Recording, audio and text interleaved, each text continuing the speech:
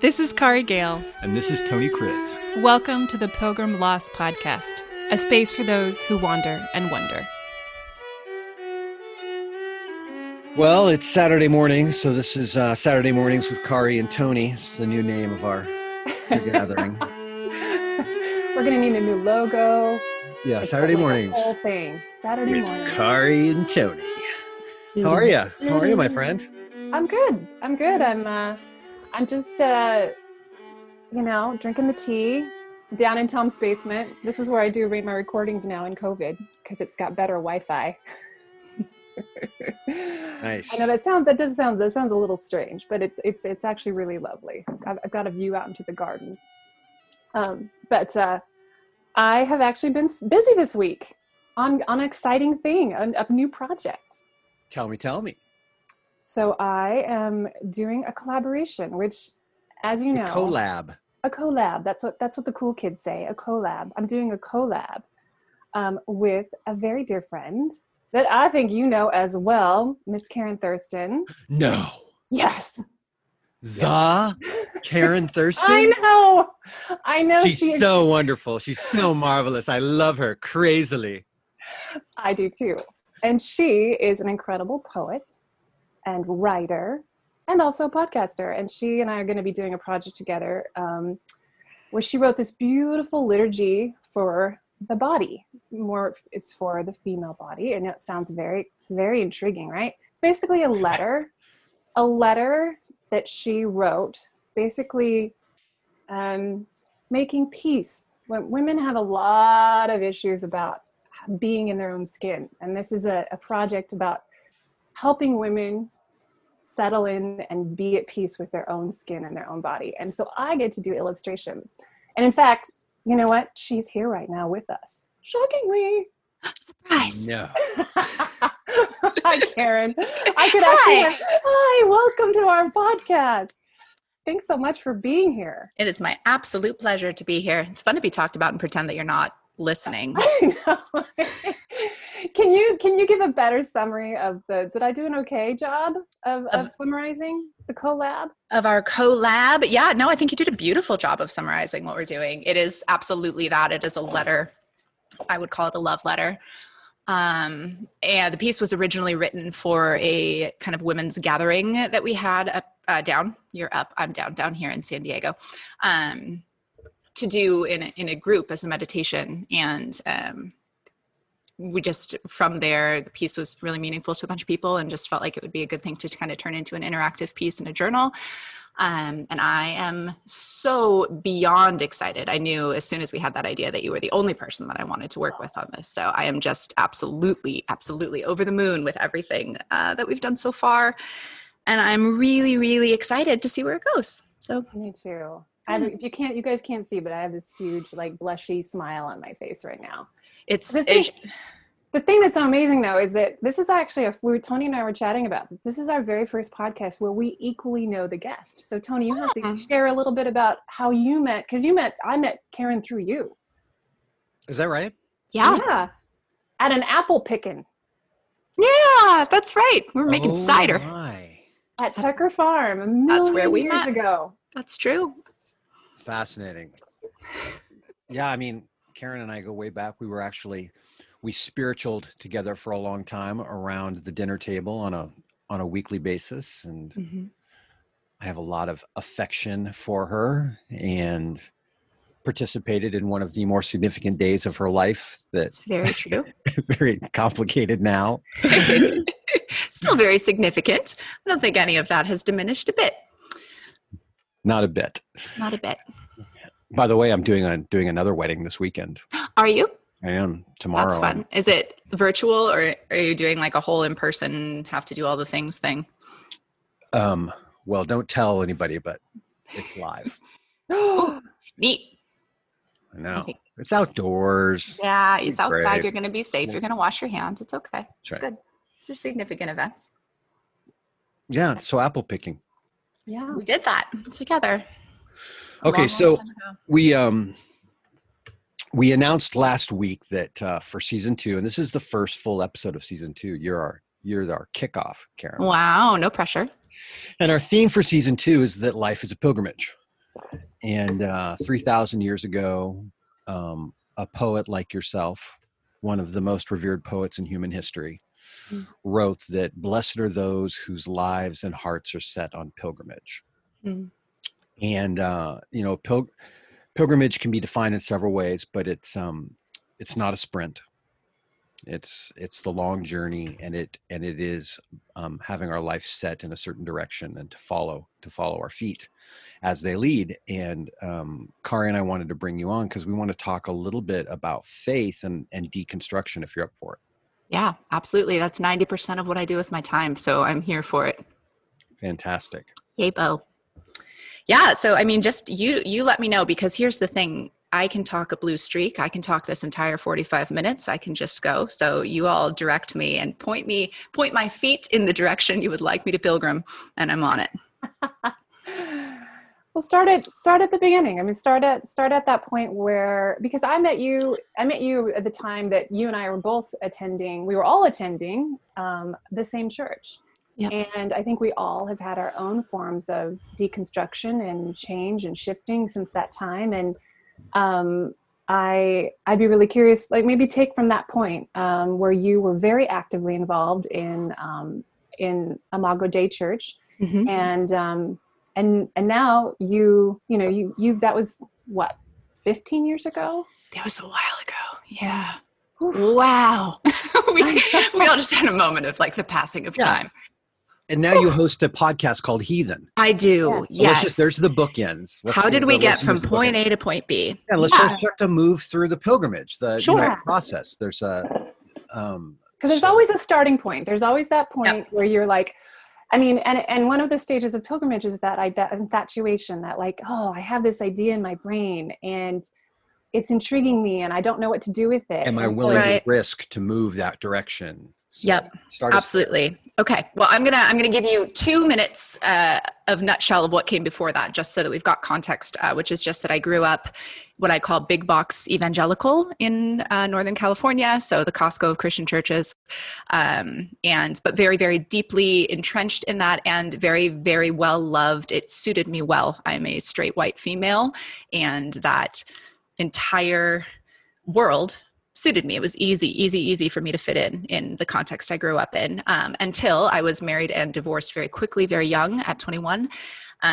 which rocked that for the first time for me. And so by the time we get to me in Portland, interacting at Imago, I had eventually left San Jose as the result of being divorced and just wanting kind of a clean slate. I had done 2 years sort of in the woods in Cresswell, Oregon, living behind my parents in my own little house and working at Starbucks and just being sort of solitary, and then had eventually gotten bored and moved up to Portland.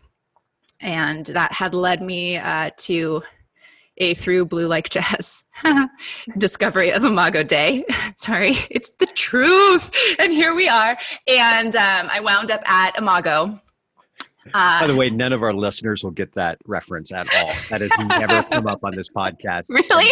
If I have anything to say about it, it never will. I literally turned the book over, and that is how I wound up at Imago, and that's how we met. So really, all good. Yeah, we're here today.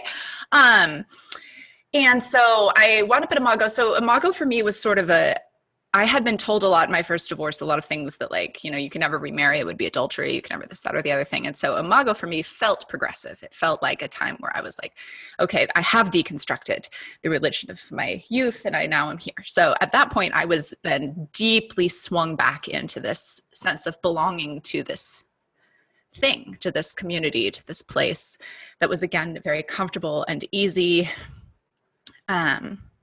They were rhythms that were very familiar to me. And I was incredibly happy in that I had met someone who was, willing to marry me, even though potentially we were committing adultery by getting married. And he was wonderful. So that was going on and that was beautiful. And we all met right around that time where I'm an Enneagram 3. So I'm an image projector by nature. Me too, girl. I see you. So when I find a role that is comfortable, that I can succeed at, that's easy for me to play, I can just lose myself for years into playing that part. And it was actually at Tony's table. It's one of the first times Tony in his beautiful eightness was one of the first voices to challenge that in me. Because I would just sit there and be like, no, I don't really struggle with faith. It's pretty easy for me. I don't really feel like I have a lot of doubt. I don't really feel like I have a lot of places. And Tony did a lot of very like, what's the word I want? Patient maybe, or really just, I don't know what the word I want for this is. You did a lot of going, okay, sure, yeah, Sure. okay. We can go ahead and pretend like that's true for a while. We'll do that. Sure. Yeah, that's where you are today, and fine. We will. You're just pacifying me a little bit, I think, and going with it, and not pushing too hard, which I think is actually a really beautiful skill of eights, because I think to Enneagram 3s, eights can be really scary people. The idea of being challenged and being seen is terrifying when we're in an image projection. So it is nice when there's some gentleness there. But it started to unravel for me around the time my daughter was born. And I don't know if there was something in postpartum hormone or what that helped to sort of kickstart my second round of deconstructing. But I just found myself wrestling with the image projection that I was living in and feeling that disconnect between the person that I was working so hard to be on the outside and the thoughts and feelings I was having on the inside. And it really came to a crisis point for me when I went to get licensed to marry some friends of ours to officiate a wedding, and they were at Imago, and I wanted to be licensed through Imago. And one of the pastors called me into the office and sat me down, and we had a conversation.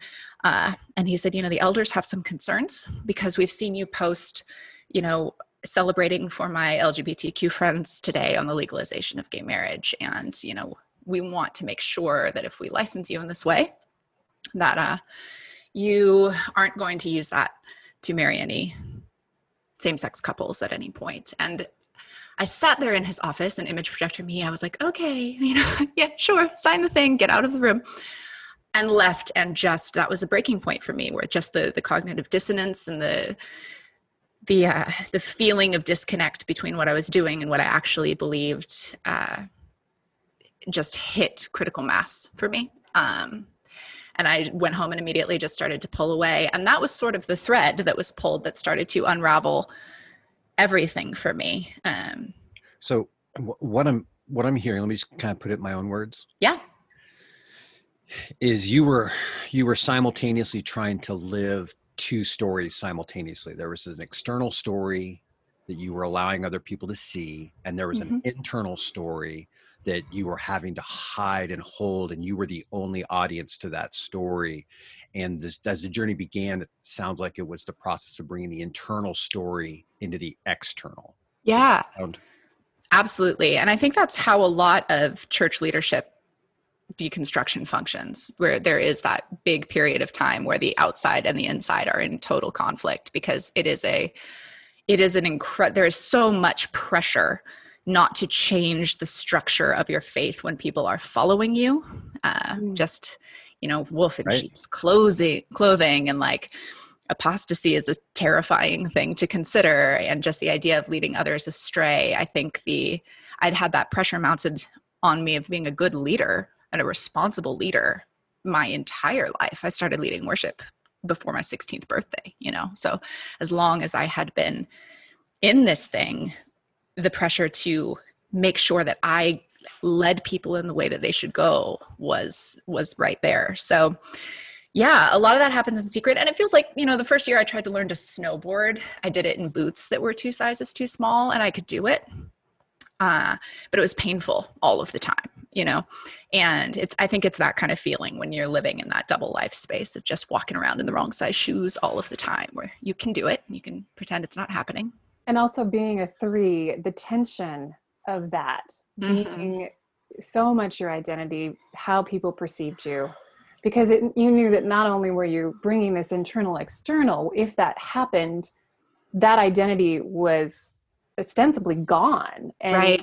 And who were you going to be then? And how would people perceive you? And how would all of it. So that spinning, it's almost like that spinning of plates where if you just drop, you're just like everything drops. Yep. It's not like you weren't in the public eye and you could just move and transition in your own space. It was, you felt like you were probably on a stage most of the time.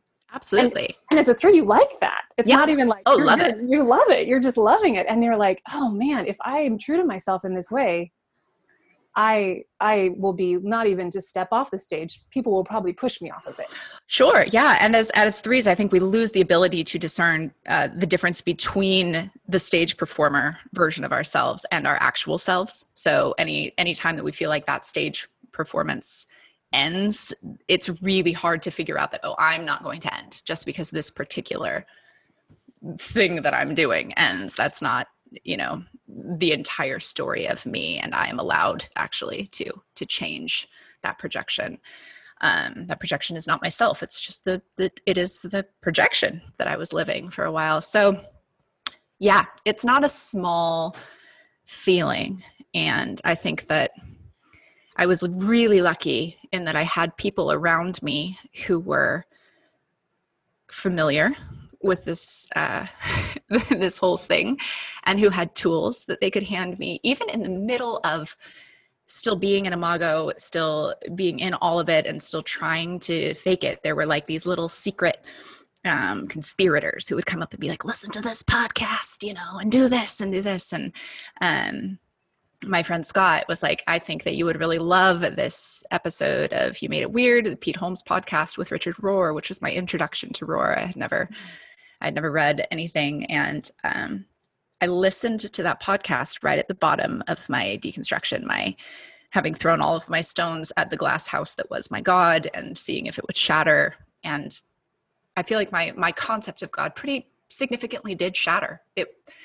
I broke that version of God that I had in my head. He ceased to exist for me. And in that way, you could call it, I had gone into atheism, although I would argue that I'm not particularly great at being an atheist, because I'm like, I see God in like, ooh, the paper on my desk moved a little bit. And I'm like, ooh, it's significant and it means something. But just the wooiest human. But in that moment, all I had was that particular glass castle version of God. And so that God was dead to me. And it was listening to Richard Rohr laugh in that podcast. Pete Holmes was asking him questions. And he would say, but were you scared about this, or this happens, isn't that terrifying? And he would just go, and it was that like knowing, oh, right, I remember when I was scared about that. I remember when that felt like a big deal and when those questions were terrifying. It was that laugh that made me go, okay, I can keep asking these questions because there's something on the other side. And it sounds like those questions were what allowing yourself to ask those questions were what kept moving you forward. Yeah, absolutely. Yeah. And allowing myself to ask the questions, instead of going, I think my pattern had always been to try to go back and reinforce and rebuild. So instead of asking someone else, I would ask my pastor. Instead of reading something else, instead of reading the Bhagavad Gita or reading a different text, I would have just gone back to my Bible, and been terrified of the influence of those external forces. And I think it was that laugh that made me go, okay, you can go out there. And at that point, the glass house version of God was shattered already. So frankly, there wasn't much left to lose except community there for me. Let's talk about that. Yeah. As this starts to squirt out of you, process, what was the collateral damage? What were the hurdles you were coming up against relationally, communally? What were the things you're having to sacrifice along the way that in the part of your life beyond your internal dialogue about who God is and what makes you good or whatever sort of questions? How about externally? What was some of the?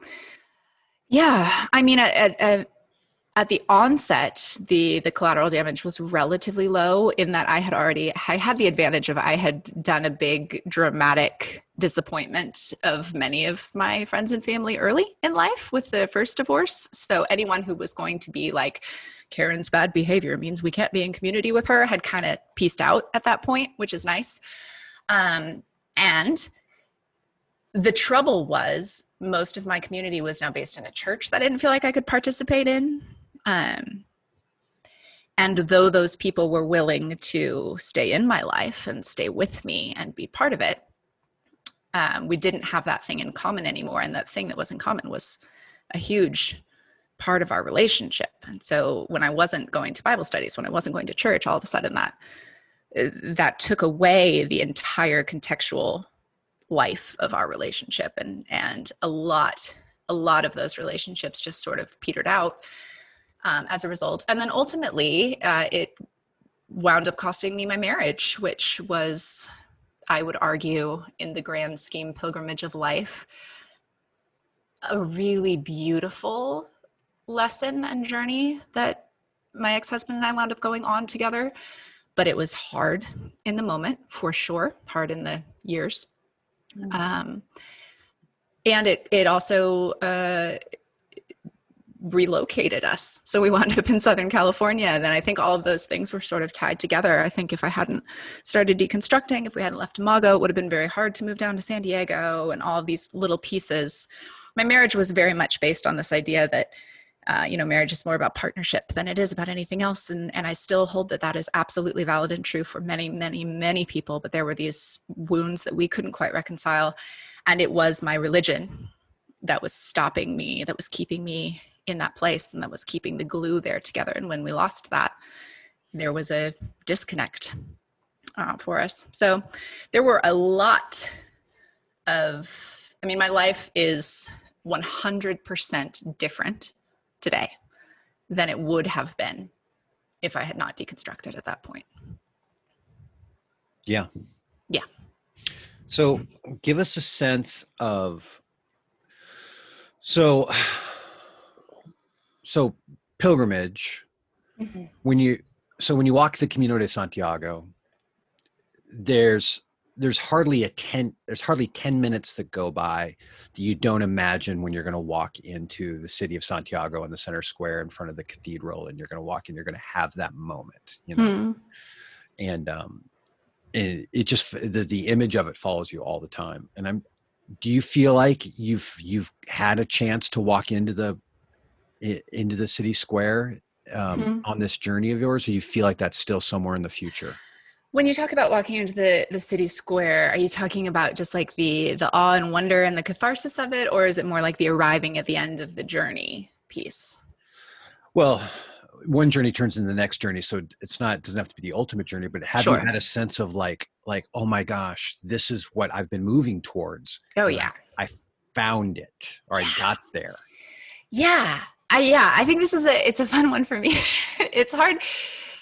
That's a hard one to nail down because the thing I found was uncertainty. And that has been the beautiful, magical aha cathedral for me, is just this beautiful cathedral of mysticism and questioning and not having to be the girl with the concrete answers. And in along the way, I would say that there were hundreds of tiny town squares and cathedrals. Every step of this process has felt very much, I think transformation is a quintessential part of human experience and growth. I think it's hard for us to grow without risk and without actually taking chances, and without, at least it's hard for me. I guess I can't speak for everyone at all by any stretch, but it is hard for me to grow without there being an element of vulnerability and risk, because I'm very good at staying safe, keeping myself safe. And every time that I have fully leaned into that vulnerability, have allowed myself to be honest, have allowed the projection to go poof, it has led to a homecoming of sorts, where I have arrived at a piece of myself that I didn't have before. And I've gotten closer to finding the people who see me and want to be in my life because of who I really am, not because of the projection that I'm living, which is an experience that can be hard for threes to land on because we're stubborn in our projections. And I have, through this process, landed in a place where I feel like I am known and seen and allowed to fail and allowed to say I can't do this today, and there are people who will rally around me, and I don't feel like I have to hold the world. I don't feel like I feel less significant and more significant in my own story at the same time. I feel less like it's all on me and all about me, and also like I have more of myself and that I show up more as myself. Go ahead. No, go ahead. One of the things that I love about seeing your story and having gotten to even know you more in these last few years is that I do get that sense, and being a 3, it's easy to like see and sort of, I do see I see you more authentically, because I see you doing things that scare you, and you show that you're scared of it. I mean, just some of the like fruit that's come out of the end of this, or at least this most recent arrival, the most recent Plaza is you've been doing things that you've never done before. Or maybe you hadn't done in a really long time, like some of your singing and songwriting and things that you've been doing that have put you in a very different stage. That and I love seeing that, because I see your vulnerability. And I went back when I knew you at Imago, I've just thought you had it together all the time. You did a great job, but I love seeing this you. And can you speak a little bit more to that, of those things that you're allowing yourself to maybe try and become? Yeah, I mean, I think Fable is the heart of all of that. My daughter, who is 7, and she, it is not an uncommon phenomenon to see everything that you are reflecting back at you from your child, whether it's good or bad or neutral. They are magical, terrifying little mirrors. But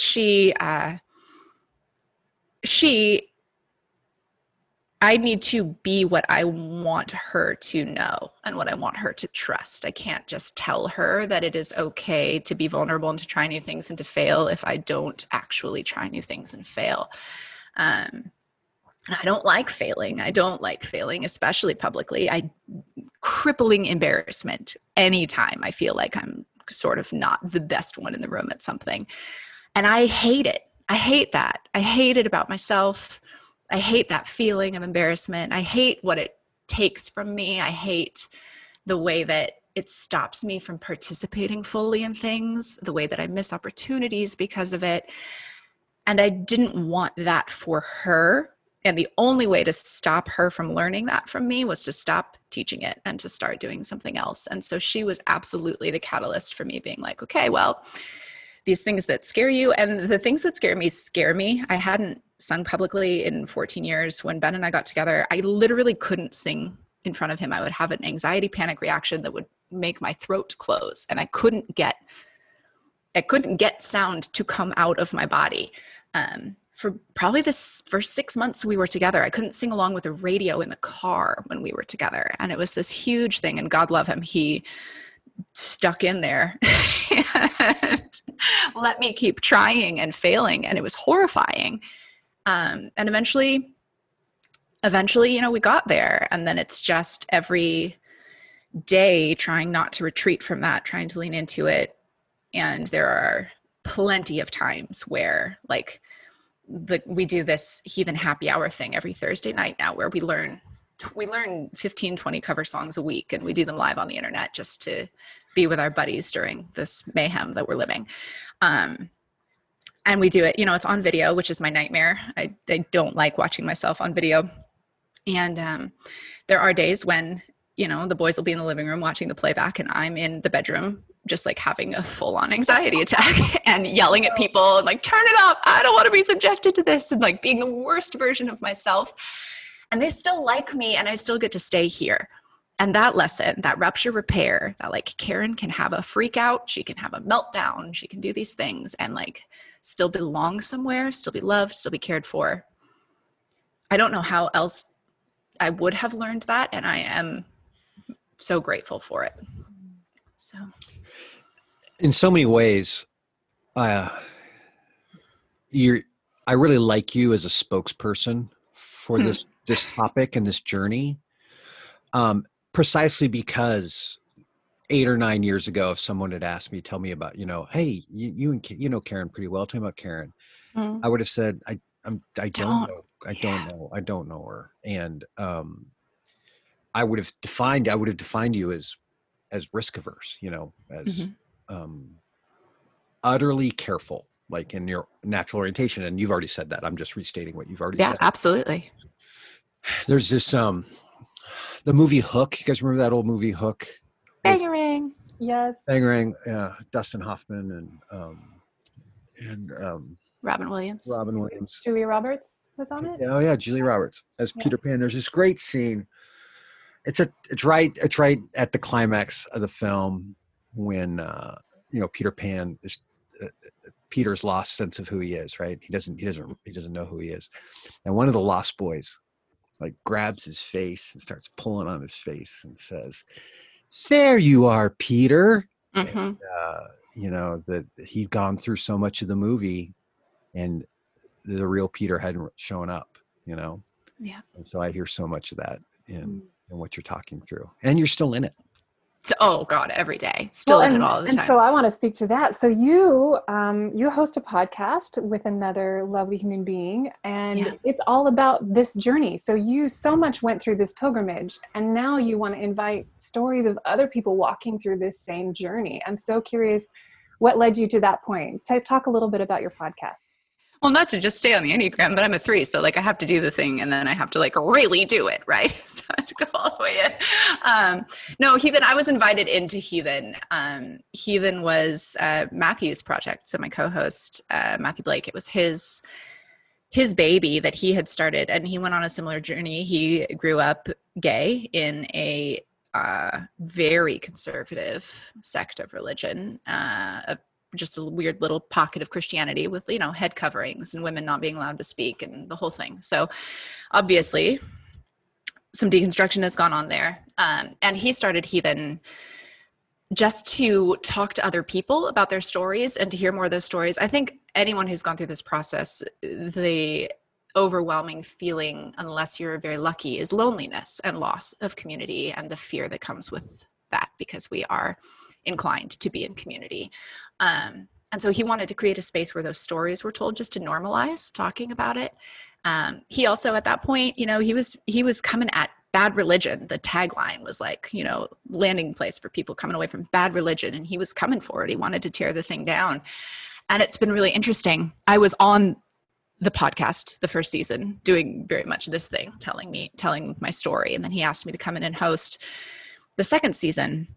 And it's been interesting to watch our journey play out through Heathen, because we've gone from kind of this focus on deconstruction and taking the thing apart to now the focus is, our tagline has gone from the tearing down bad religion to this less alone, more alive thing, and focusing on what is working for people spiritually on the other side of this. What are people doing, and how are they getting there? And what are those walking into the town square moments? What are the things that people are finding? What's the treasure on the other side of this? And I think the purpose for me always is just putting out a loud voice out there, because that shame monster, when you are deconstructing, is so strong. It's just that you will find nothing except hellfire and brimstone and eternal damnation. To put a loud voice out there that says, hey, we're here. Right. We have cookies. We still have Jesus. We like him. We still have community and love and God, and all of these things are not lost. And more importantly, they're not fragile. They're not small. And any God worth pursuing is not going to be shattered by your doubt or your question. Exactly. And that God is not limited. It doesn't belong to the people who tell you that you are losing God. God does not belong to anyone specifically.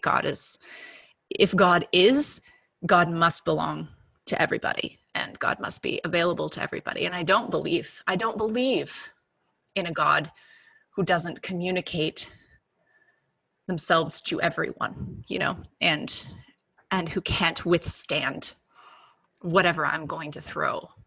I think that who needs a small God? Yeah, any system that's dependent upon me believing in God as opposed to God believing in us. Yeah.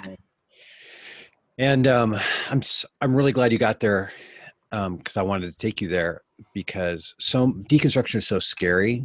Mm-hmm. Because if you tear down the house, what's left? Is it just going to be just an eyesore that destroys your life? And and people deconstruct. They find themselves in very, very dark places, and they get stuck there for a very, very long time.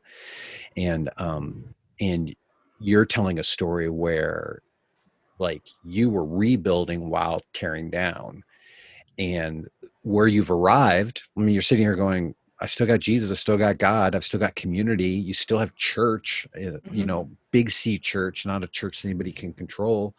Like, you're still part of a community, a faith community, right? Right. Yep, absolutely. Yeah, we've got our little, I call it our unicorn church here, because it is I still don't quite understand how I got, well, I have lots of theories about how I got so lucky as to have happened into this group of humans, but it is a magical space for me. And just, I didn't know there were churches that were this sort of inclusive, not only for, orientation and race and types of humans, but also just theologically inclusive.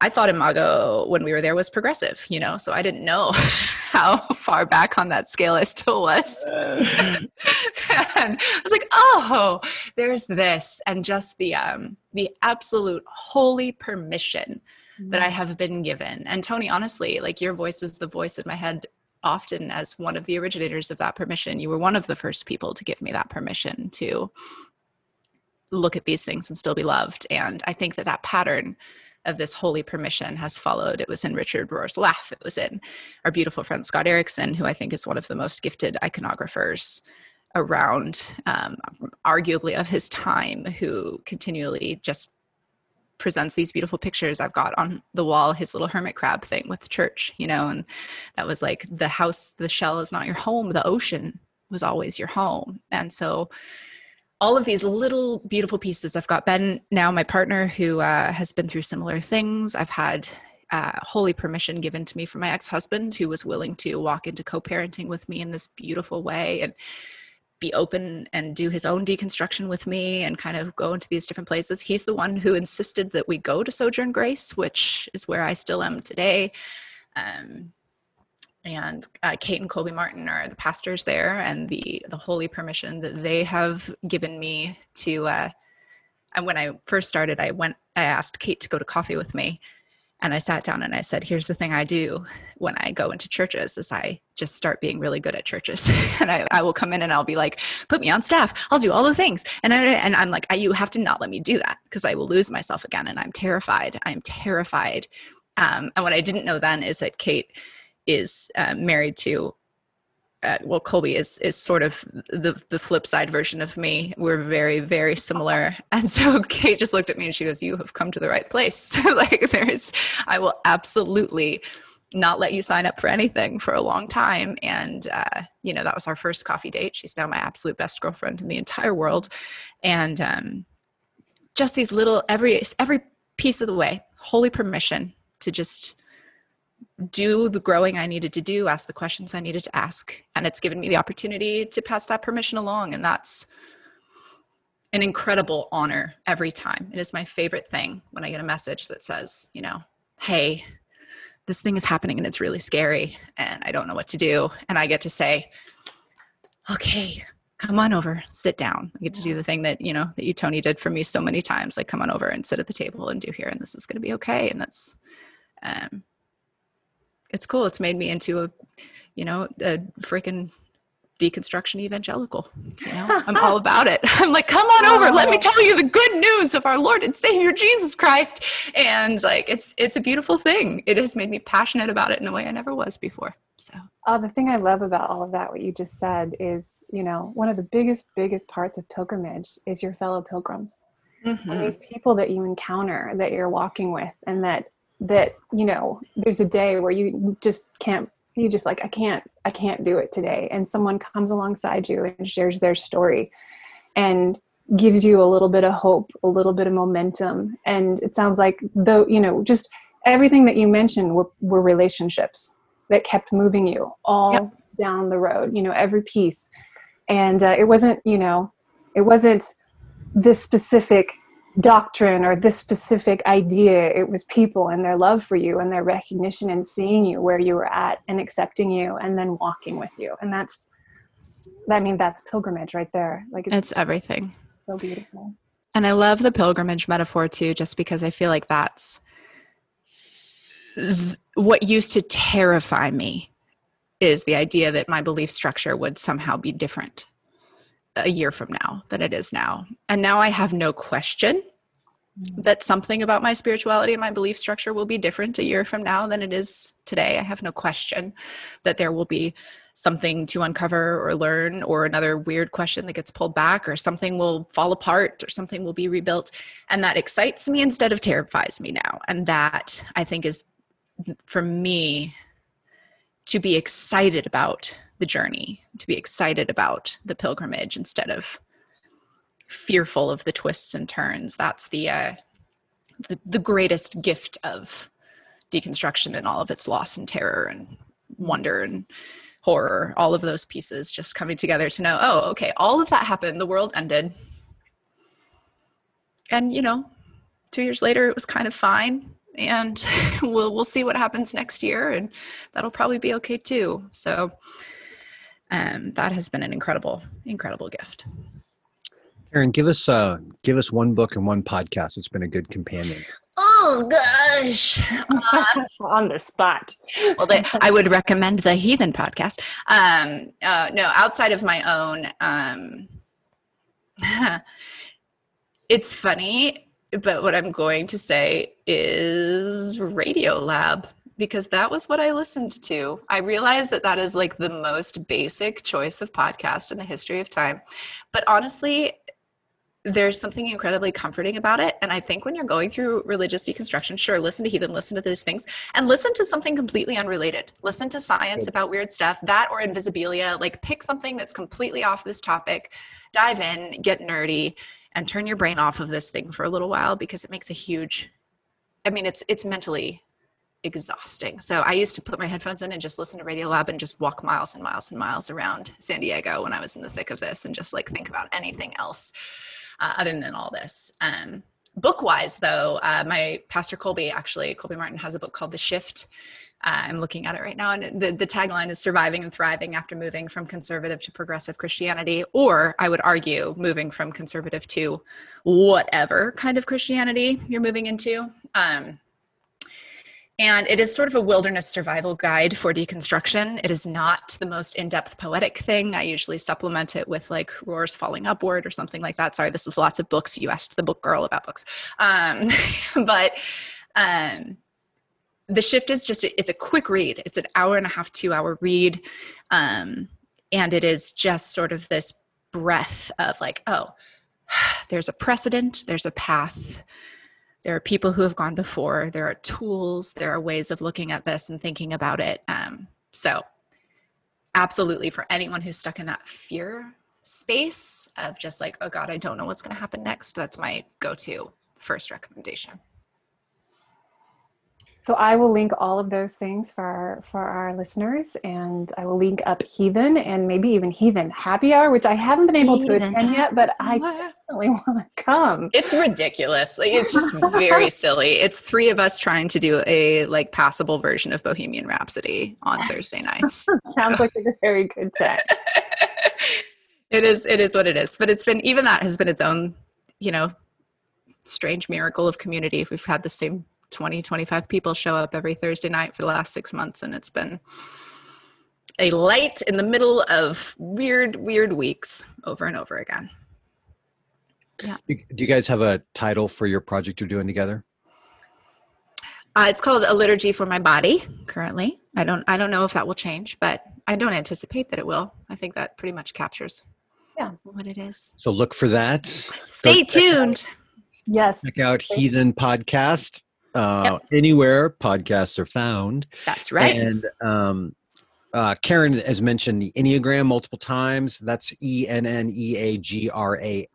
If you're not familiar with it, go check it out. It's ancient personality system of 9 personality types that a lot of us sort of lean into to help understand ourselves and the crazy Shorthand. all around us.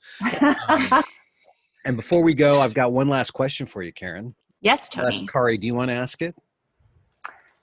Oh, I think I know what it is. Karen, is there anything else that you would like to share with our audience?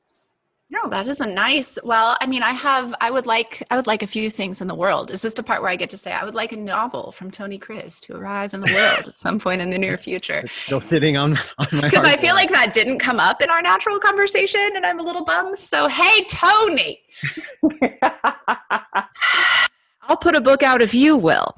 Oh, we should have a race. That would be fun. Just find me an editor, and Okay. I'll do it. Okay. I can work on that. I need an editor who edits, can do fiction right? and isn't going to be weirded out by my topic matter. Yeah, that's fun, isn't it? I might actually have some direction I could look for that. So let me look. All right. Anything else I want to? Let's see. I do actually have another poetry collection that I'm going to release in a few weeks here. That'll be out in time for Christmas. So it's the first time I've done a big one. This one has like 70 poems in it, which Nice. is nice, and it's going to be like a hardcover and like a real book. I'm still, self-publishing it, but it's going to be there and significant and in the world. So yeah, that's coming out if you like poetry. Where would someone find that? It'll be on my website. So everything that I have, if you go to KarenThurston.com, it will shoot you off in all of the different directions. We've got songwriting stuff on there. Heathen Podcast is on there. The books are there. You name it. The whole weird umbrella of my freelance life lives in that space. And that's Karen with a Y, Karyn, Thurston. Yes. Yes. Yep. That's there too. So there's all kinds of, listen, my life is crazy, y'all. So there's 1,000 different tangents I could go off on, but whatever happens, it will all be there. Karen, thank you so much for being with us this morning. Thank you. I love you both very, very much. And this was absolutely lovely. Back at you. One last thing before you go. Karen, one thing that hasn't been said is you are also a tremendous cheerleader of other people's creative endeavors. And I love that about you. And I'm very thankful for the ways that you've cheered me on over the years on the stuff that I do. So we love you. Thanks everybody for joining us. Thanks for getting lost with us. This is the Pilgrim Lost Podcast. Or Saturday mornings with Kari and Tony. We're not doing that. We are not doing that. It's already done. Thank you for walking with us. To stay connected, visit us at pilgrimlost.com. Please comment, share, and respond.